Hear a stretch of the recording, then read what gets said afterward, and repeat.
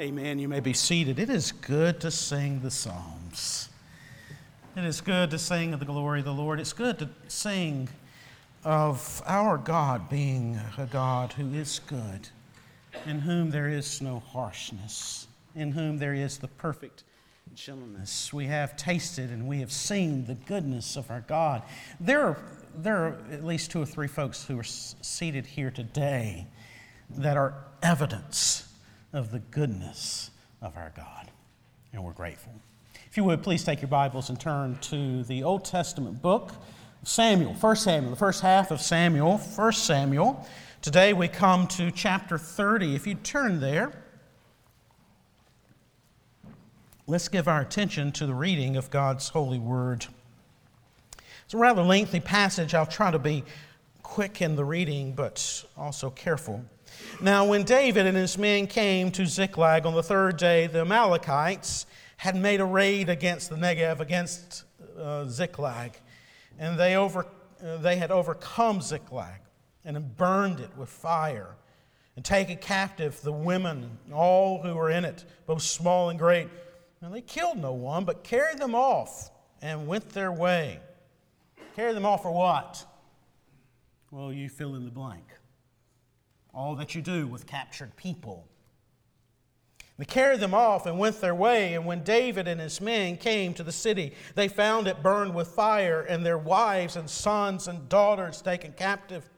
And David and the people who were with him raised their voices and wept until they had no more strength to weep. And David's two wives also had been taken captive, Ahinoam of Jezreel and Abigail, the widow of Nabal of Carmel. And David was greatly distressed, for the people spoke of stoning him, because all the people were bitter in soul, each for his sons and daughters. But David strengthened himself in the Lord his God. And David said to Abiathar the priest, the son of Ahimelech, "Bring me the ephod." So Abiathar brought the ephod to David, and David inquired of the Lord, of Yahweh, "Shall I pursue after this band? Shall I overtake them?" He answered him, "Pursue, for you shall surely overtake and shall surely rescue." So David set out, and the 600 men who were with him, and they came to the brook of Besor, and where those who were left behind stayed. But David pursued, he and 400 men, 200 stayed behind, who were too exhausted to cross the brook of Besor. And they found an Egyptian in the open country and brought him to David. And they gave him bread, and he ate, and they gave him water to drink. And they gave him a piece of cake of figs and 2 clusters of raisins. And when he had eaten, his spirit revived, for he hadn't eaten bread or drunk water for 3 days and 3 nights. And David said to him, "To whom do you belong? And where are you from?" He said, I'm a young man of Egypt, servant to an Amalekite. My master left me behind because I fell sick 3 days ago. And we had made a raid against the Negev of the Cherethites, and against that which belongs to Judah, and against the Negev of Caleb. And we burned Ziklag with fire. And David said to him, "Will you take me down to this band?" And he said, "Swear to me by God that you will not kill me or deliver me into the hands of my master, and I will take you down to this band." And when he had taken him down, behold, they were spread abroad over all the land, eating and drinking and dancing because of all the great spoil they had taken from the land of the Philistines and from the land of Judah. David struck them down from twilight until the evening of the next day, and not a man of them escaped except 400 young men who mounted camels and fled. David recovered all that the Amalekites had taken, and David rescued his 2 wives. Nothing was missing, whether small or great, sons or daughters, spoil or anything that had been taken. David brought back all. David also captured all the flocks and the herds, and the people drove the livestock before him and said, "This is David's spoil." Then David came to the 200 men who had been too exhausted to follow David, he had left at the brook Besor. And they went out to meet David and to meet the people who were with him. And when David came near to the people, he greeted them. And then all the wicked and worthless fellows among the men who had gone with David said, "Because they didn't go with us, we will not give them any of the spoil that we have recovered, except that each man may lead away his wife and children and depart." But David said, "You shall not do so, my brothers, with what the Lord has given us. He has preserved us and given into our hand the band that came against us. Who would listen to you in this matter? For as his share is who goes down into the battle, so shall his share be who stays by the baggage. They shall share alike." And he made it a statute and a rule for Israel from that day forward to this day. Now, when David came to Ziklag, he sent part of the spoil to his friends, the elders of Judah, saying, "Here's a present for you from the spoils of the enemies of the Lord." It was for those in Bethel and Ramoth of the Negev, and Jatir, and Aroer, and Siphmoth, in Eshtemoa, in Rakal, in the cities of the Jerahmeelites, in the cities of the Kenites, in Hormah, in Bor-Ashan, in Antioch, in Hebron, for all the places where David and his men had roamed. The word of God for the people of God. Some would say a comedy is a humorous story with a happy ending, and a tragedy is a serious story with a sad ending. A contemporary author and Christian brother in Christ, Peter Leithart, says that at the end of a tragedy, everybody dies. At the end of a comedy, everybody gets married. Maybe a better way to put it is that a story that begins well, begins happy, begins with contentedness, but ends in distress or anguish or pain or brokenness or death and the like, that's a what? Tragedy. And the story that begins in distress and hurt and pain and anguish and conflict, but ends well, is a comedy. And if that's the case, then what is this passage? It's a what? Comedy. It ends remarkably what? Well. But how did it begin? How did it start? Well, whether David and his men realized it or not, God had just spared them from what? Going to war and battle and plunging their swords into their fellow Israelites. And God used the pagan Philistines and the suspicions of the pagan Philistines to keep David and his men from being in that predicament. And if I'm reading David right, at the end of chapter 29, as he's making march back to Ziklag, which is about 60 miles away, multiple day journey, as he's marching back with his men to Ziklag, he's a disappointed guy. He's downcast. He's downcast for one of two reasons. One, maybe he's downcast, and I'm hoping this was not the case, but he was downcast because he couldn't go to war with his Philistine master and prove his worth. But I'm hoping he's downcast rather because he didn't go to war with the Philistines to then turn on the Philistines as a fifth column to join with his brother Israelites in defeating the Philistines. One way or the other, he most likely is disappointed, downcast. Things are not necessarily good. He's on his way. He's on his march back home. But he was about to go from bad to worse, right? He doesn't know it, but he's about to go from bad to worse. Verse 3. And when David and his men came to the city, they found it what? Burned with fire, and their wives and sons and daughters taken captive. And then David and the people who were with him raised their voices, and don't you hear the pain and the agony? They raised their voices and they wept until they had no more strength to weep. Have you ever been in that sort of situation? You've wept and wept and wept and wept and wept, and you just give out and you can't weep anymore. That's where they were. Sort of like an illustration that the prophet Amos would use later. Hear what Amos said. He said, "Woe to you who desire the day of the Lord. Why would you have the day of the Lord? It's darkness and not light." Notice the illustration Amos uses. He says, it's as if a man fled from a lion. Okay, imagine a lion chasing you. Not a good thing, right?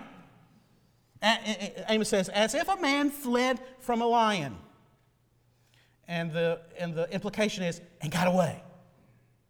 As if he fled from a lion. The lion's been chasing you, and for some reason, you've thrown the lion off. And you're jumping down on another trail, and this is what Amos says. And a bear meets him. You've gone from bad to at least bad. And then Amos adds one more. He says, or he went into the house and leaned his hand against the wall, and a serpent bit him. So imagine the situation. The lion's chasing you. Whew. You've given the lion a slip. And then there's the bear in your way. And then you run from the bear, and you get away from the bear, and you get to the home, you close the door, you say, shh, and you get bit by a serpent.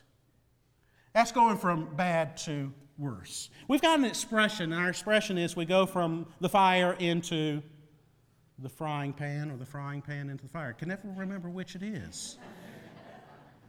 And where does David and his men, where do they find themselves? Either in the fire or in the frying pan. They find themselves in a bad predicament. Don't move too quickly. Just kind of hit the pause button, and let's camp out on this for a moment. Put yourself in David and his men's shoes or sandals. You have been on the run from Saul for days, weeks, months, years.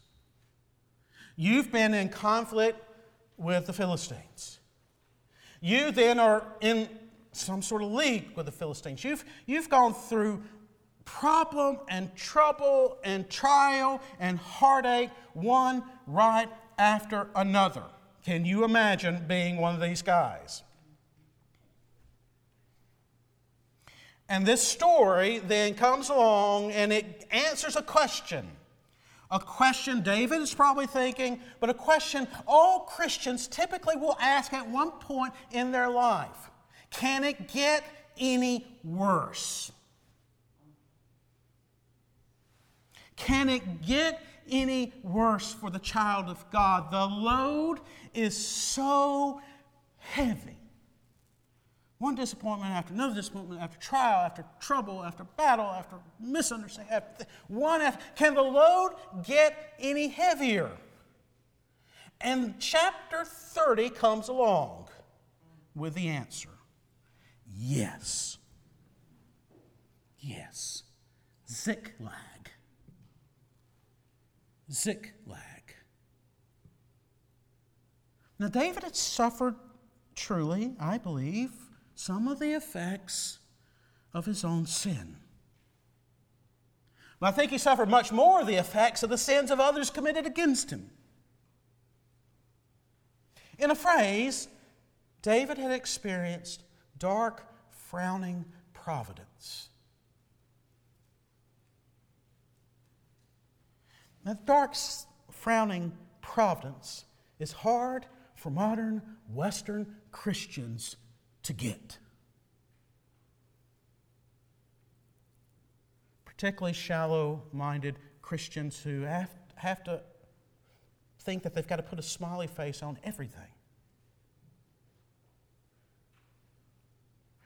At this point, one commentator tells the story of a Christian woman who wrote to the famous Bible translator J.B. Phillips.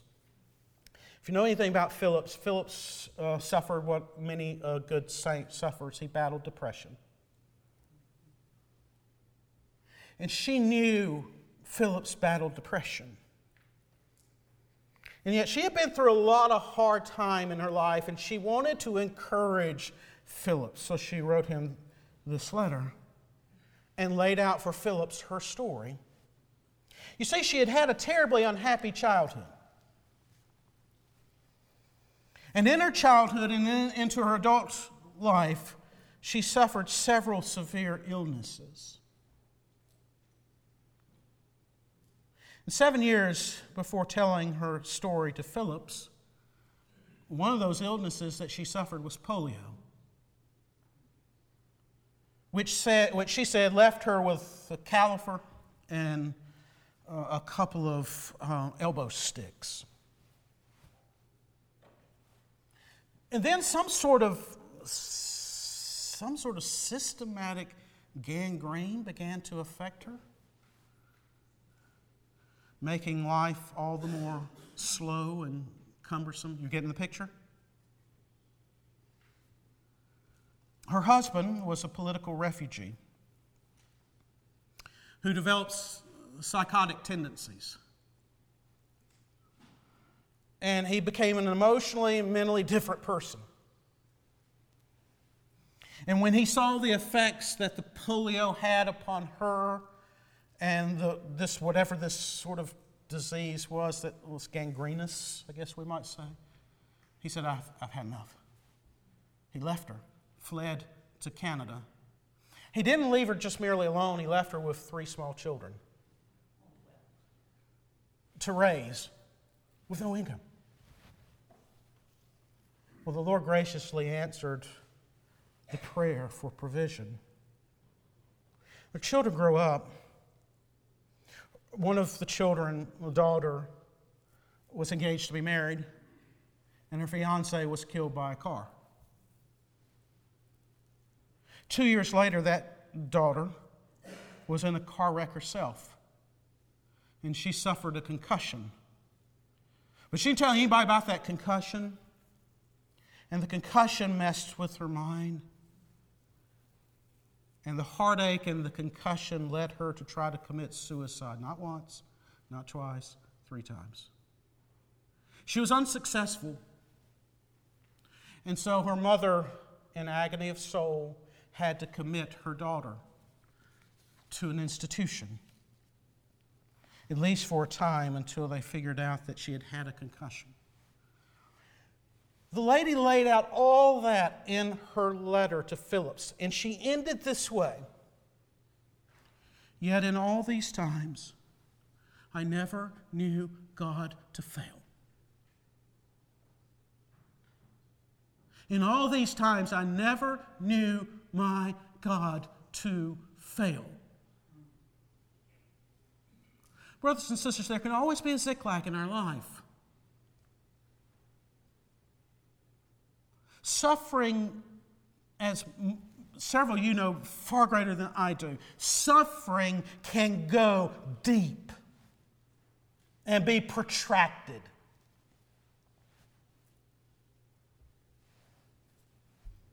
You most certainly can face more than you can handle.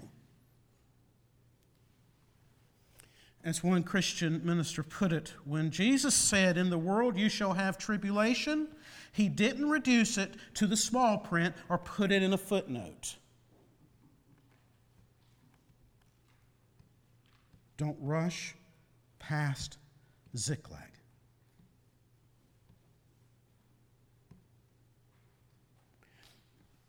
Though we don't speed through the first 5 verses, praise God, there are more than 5 verses. There are more than 5 verses, aren't there? Yes, there's Ziklag. Yes, there's weeping until you can't weep anymore. There's mourning. But God can do what with mourning? You know the passage. He can turn mourning into dancing. And that's what he is about to do with his anointed one, David. You see, tragedy is going to become what? Comedy. Just a couple of simple points to make for the rest of the chapter. First, tragedy becomes comedy. That process started with what? Notice verse 6. And David was greatly distressed, for the people spoke of stoning him, because all the people were bitter in soul, each for his sons and daughters. But But God, and I'm adding something here, in David strengthened himself in the Lord his God. It's the work of God, but David strengthens himself in Yahweh, his God. He's already vented. He's already wept. He's already lamented. And all those are good and fine. Our God can handle them. He's already done that. And we do well to do the same. When we look at our own fallenness and brokenness, and when we look at the fallenness and brokenness of the world around us, it's good to weep, to lament. Some of you are going through all kinds of pain. And I need to be crying on my pillow at night for you and crying out unto the Lord. And you should be doing the same thing. It's good and proper. But it doesn't stop there. David takes another step. He strengthens himself in Yahweh. That goes beyond lamenting. And what is it? What does it mean to strengthen himself? I think it's found in the last phrase of that sentence. He strengthened himself in the Lord, his God. The old Scottish commentator Alexander Maclaren, quoted by Davis, Maclaren said here, David could no longer say my house. He could no longer say my city. He could no longer say my possessions, but he could say, my God. My God. My God. Strengthening himself in the Lord his God was a holy and necessary personalizing of his faith in the face of tremendous loss. Strengthening himself in Yahweh, his God, was a personalizing of his faith in the face of great loss. Yahweh wasn't merely the God of Israel, Yahweh was his God. He was David's God. And Yahweh could strip everything away, and yet if Yahweh was there, David had all that he needed. Sounds a lot like the older man of faith, Job.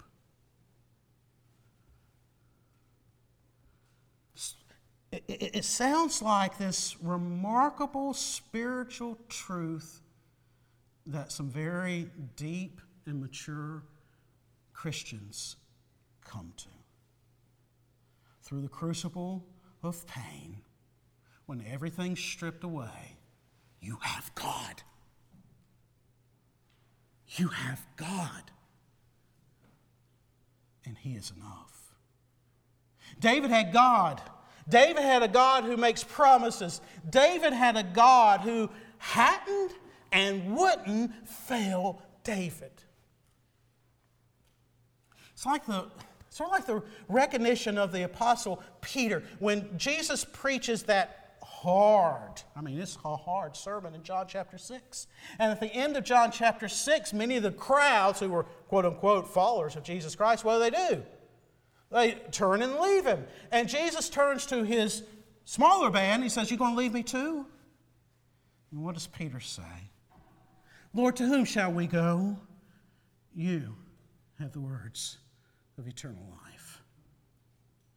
David strengthening himself was a recognition that God was his God, that God hadn't and wouldn't fail him, and that God was the only one to turn to in his loss. And what does David do? What does he do next? He turns to God. Verse 7. And David said to Abiathar the priest, the son of Ahimelech, "Bring me the ephod." So Abiathar brought the ephod to David, and David inquired of the Lord, "Shall I pursue after this band? Shall I overtake them?" And he answered him. He answered him. He went to God for the word of God. He went to God for an answer. And God, in His graciousness and His love and in His keeping of covenant with David, answers him. He says, yes, pursue, for you shall surely overtake and shall surely rescue. Dear suffering Christian, strengthen yourself in the Lord your God. To do so means that you're going to entrust yourself not to Abiathar, you're going to trust yourself to a far greater priest, a great high priest. And what does the writer of Hebrews tell us about that great high priest? Since then we have a great high priest who passed through the heavens, Jesus, the Son of God. Let us hold fast to the confession, for we don't have a high priest who's unable to sympathize with our weaknesses, but one who in every respect has been tempted as we are, yet without sin. Let us then with confidence draw near to the throne of grace, that we might receive mercy and find grace in what? Grace to help in what? In time of need. Second, finally, and last thing I can say, and I'll try to make it brief. There's so much more you could say here from this chapter, but let me just do this. Notice verse 8. And David inquired of the Lord, shall I pursue after this band? Shall I overtake them? And he answered, pursue, for you shall overtake and you shall rescue. Go down to verse 22. Then all the wicked and worthless fellows among the men who had gone with David said, because they didn't go with us, we will not give them any of the spoil, etc., etc. Notice verse 23. But David said, you shall not do so, my brothers, with what the Lord has given us. He preserved us, and He has given into our hands the band that came against us. And then finally, verse 26. David's giving all that stuff to the people of Judah. When David came to Ziklag, he sent a part of the spoil to his friends, the elders of Judah, saying, here is a present for you from the spoil of my enemies, spoil of the enemies of the Lord. Simple point was, the enemies of David were the Lord's enemies.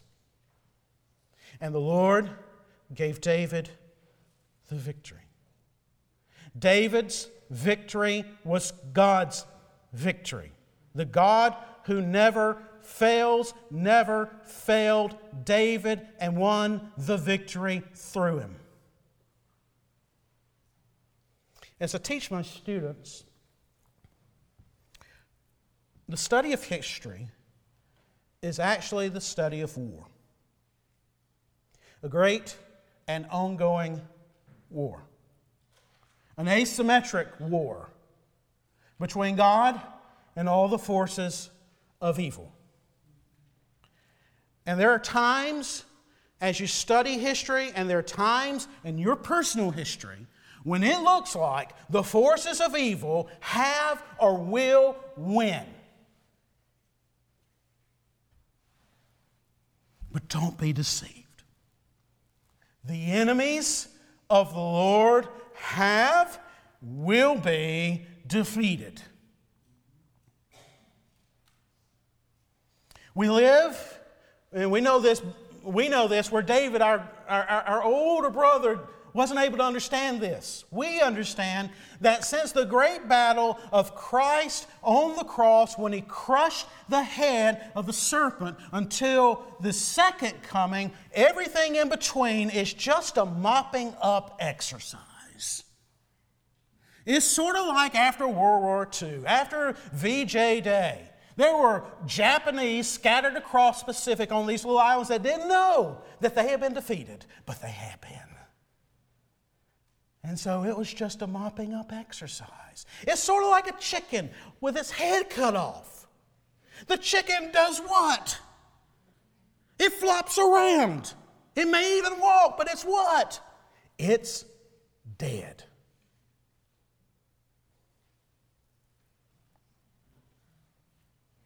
I love, love, love. The answer the Westminster Divines gave to this question: how does Christ execute the office of a king?